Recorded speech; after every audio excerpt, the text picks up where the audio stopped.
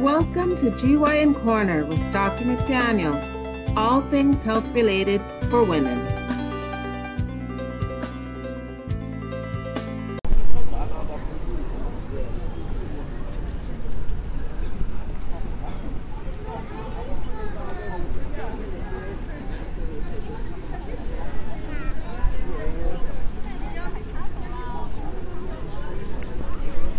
Good morning, this is Dr. McDaniel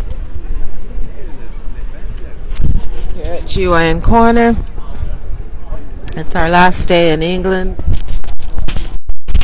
Leaving Windsor this morning, actually this afternoon, but we're leaving our hotel this morning, heading off to the airport for our flight back to the good old US of A.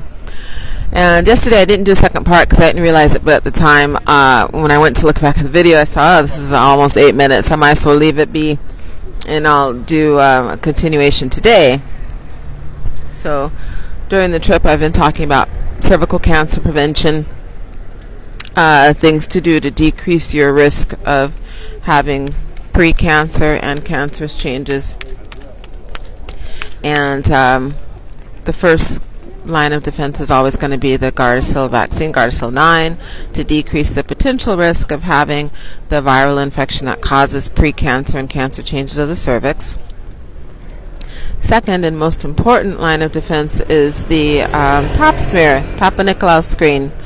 I would say a good number of patients, usually young girls, when they come in, they say they want an annual and a pap, and then by the end of the exam they go, so what exactly is the pap? What does that do?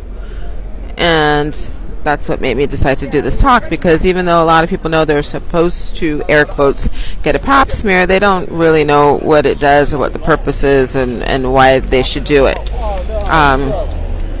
So Papa Nicolau smear is an exfoliation of this. It's a process where we exfoliate the cervix, and under microscopic evaluation, the cervical cells are examined to see if they look normal or abnormal. If they look abnormal, do they look abnormal due to environmental factors, or do they look abnormal due to precancerous changes or even cervical cancer? Cervical cancer is not inherited, it's an infectious cancer. It's due to a sexual infection called human papillomavirus, or HPV. And there are over 180 strains of HPV. The world's experts have identified 14 of those strains as being the most likely to cause severe precancer or very early cervical cancer if left to their own devices within 2 to 3 years of infection and activity.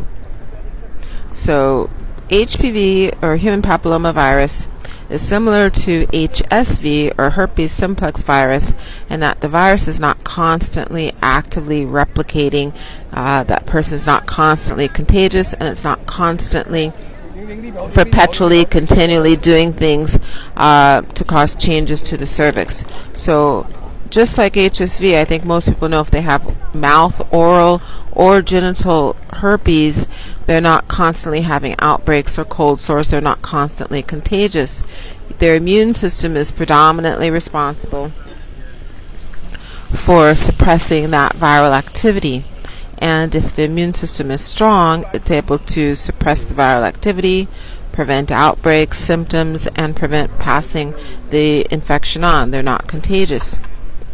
If their immune system is compromised, so they have a stress, good stress, bad stress, weddings, funerals, exercise, surgeries, cough, cold, flu season, any kind of stressor to the immune system will allow a breach in that protective layer, protective suppression for the viral activity. The virus is allowed to be active, and if it's active, it will replicate.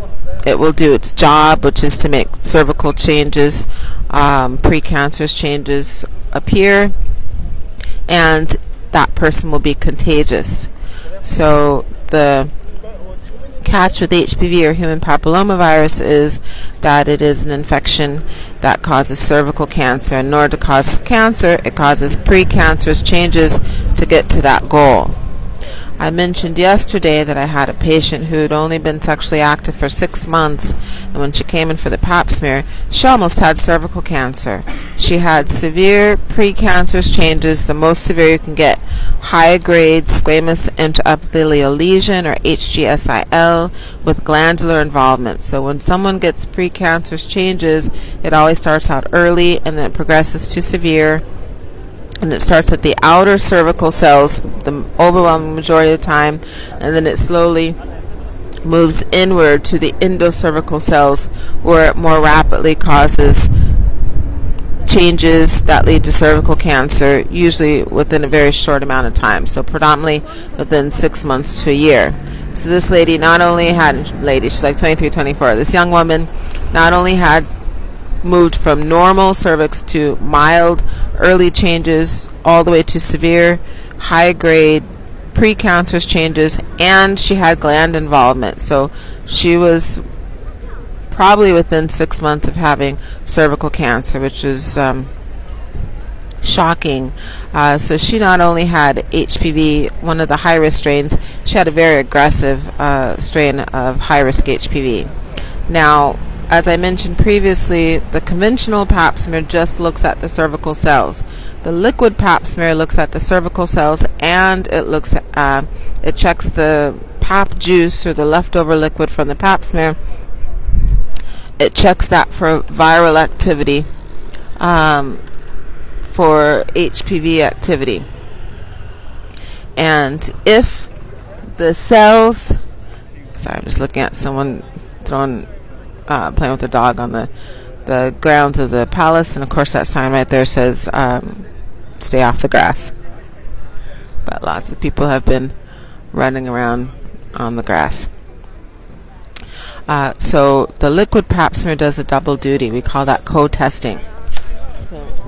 So not only does it look at the cervical cells themselves to see if they look normal or abnormal, it also checks to see if the virus is active or not active.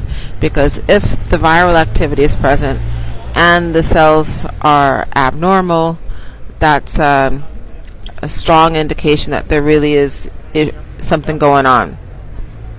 So when we get the PAP report back, we only get one of two reports. It's either going to be normal or abnormal, so it's going to look like there isn't any precancer change or there is precancer change.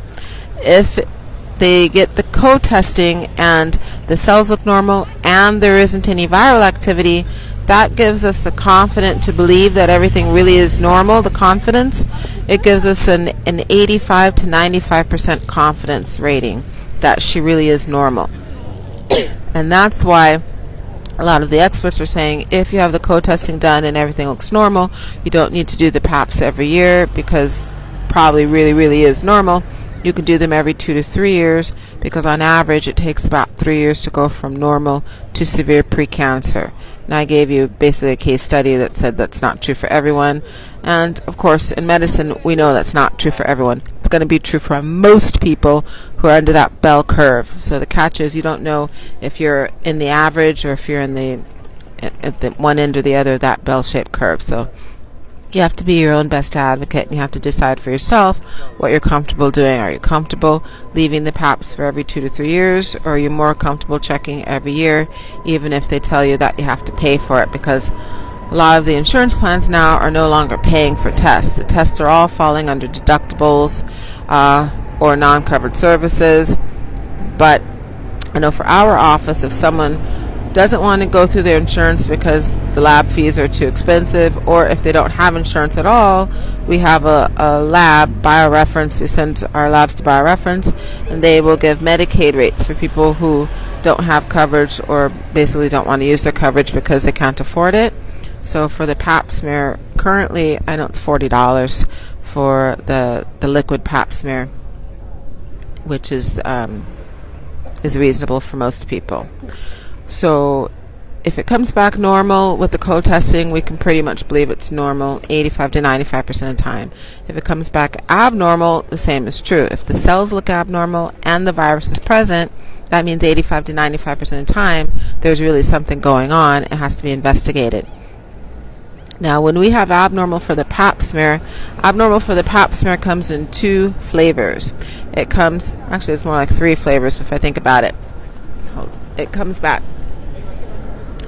abnormal, strongly suspicious for precancerous changes, or it'll come back abnormal. They don't know what's going on, but the cells just don't look normal. We call that atypia. So it'll come back atypical squamous cell changes or squamous cell, atypical squamous cells of undetermined significance, which means the outer cells of the cervix look abnormal, but they don't know why they look abnormal, or atypical glandular cells of either cervical or uterine origin. The labs have a quality assurance for that. They're not supposed to have more than 15% of their monthly PAP reports come back in that atypical category, because it's not super helpful, it's not decisive enough.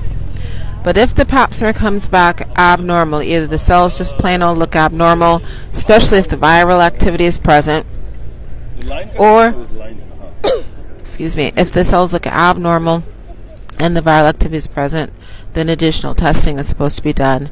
The pap smear is a screening test. The additional testing is called a diagnostic test, and that's a colposcopy. I'll go into colposcopy evaluation, indications, and what's done on tomorrow's presentation. That's Monday. I'll be back in the States. I'll be back at the office, so it'll be a busy Monday. This is Dr. McDaniel at GYN Corner. I hope everyone's enjoying and getting a lot of value from the presentations. This is the Facebook page. I'm doing videos and loading everything on later because the access to the internet's been non-existent to sketchy at best.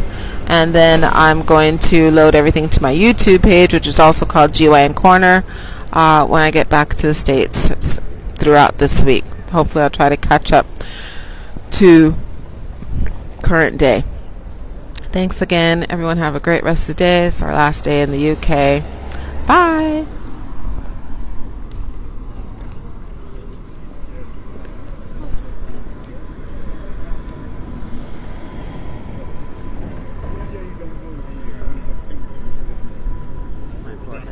Our hotel across the street from the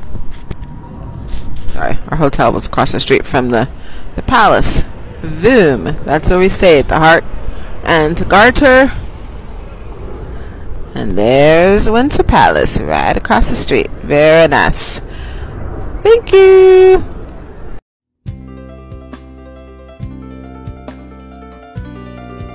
Thank you for joining Dr. McDaniel at GYN Corner.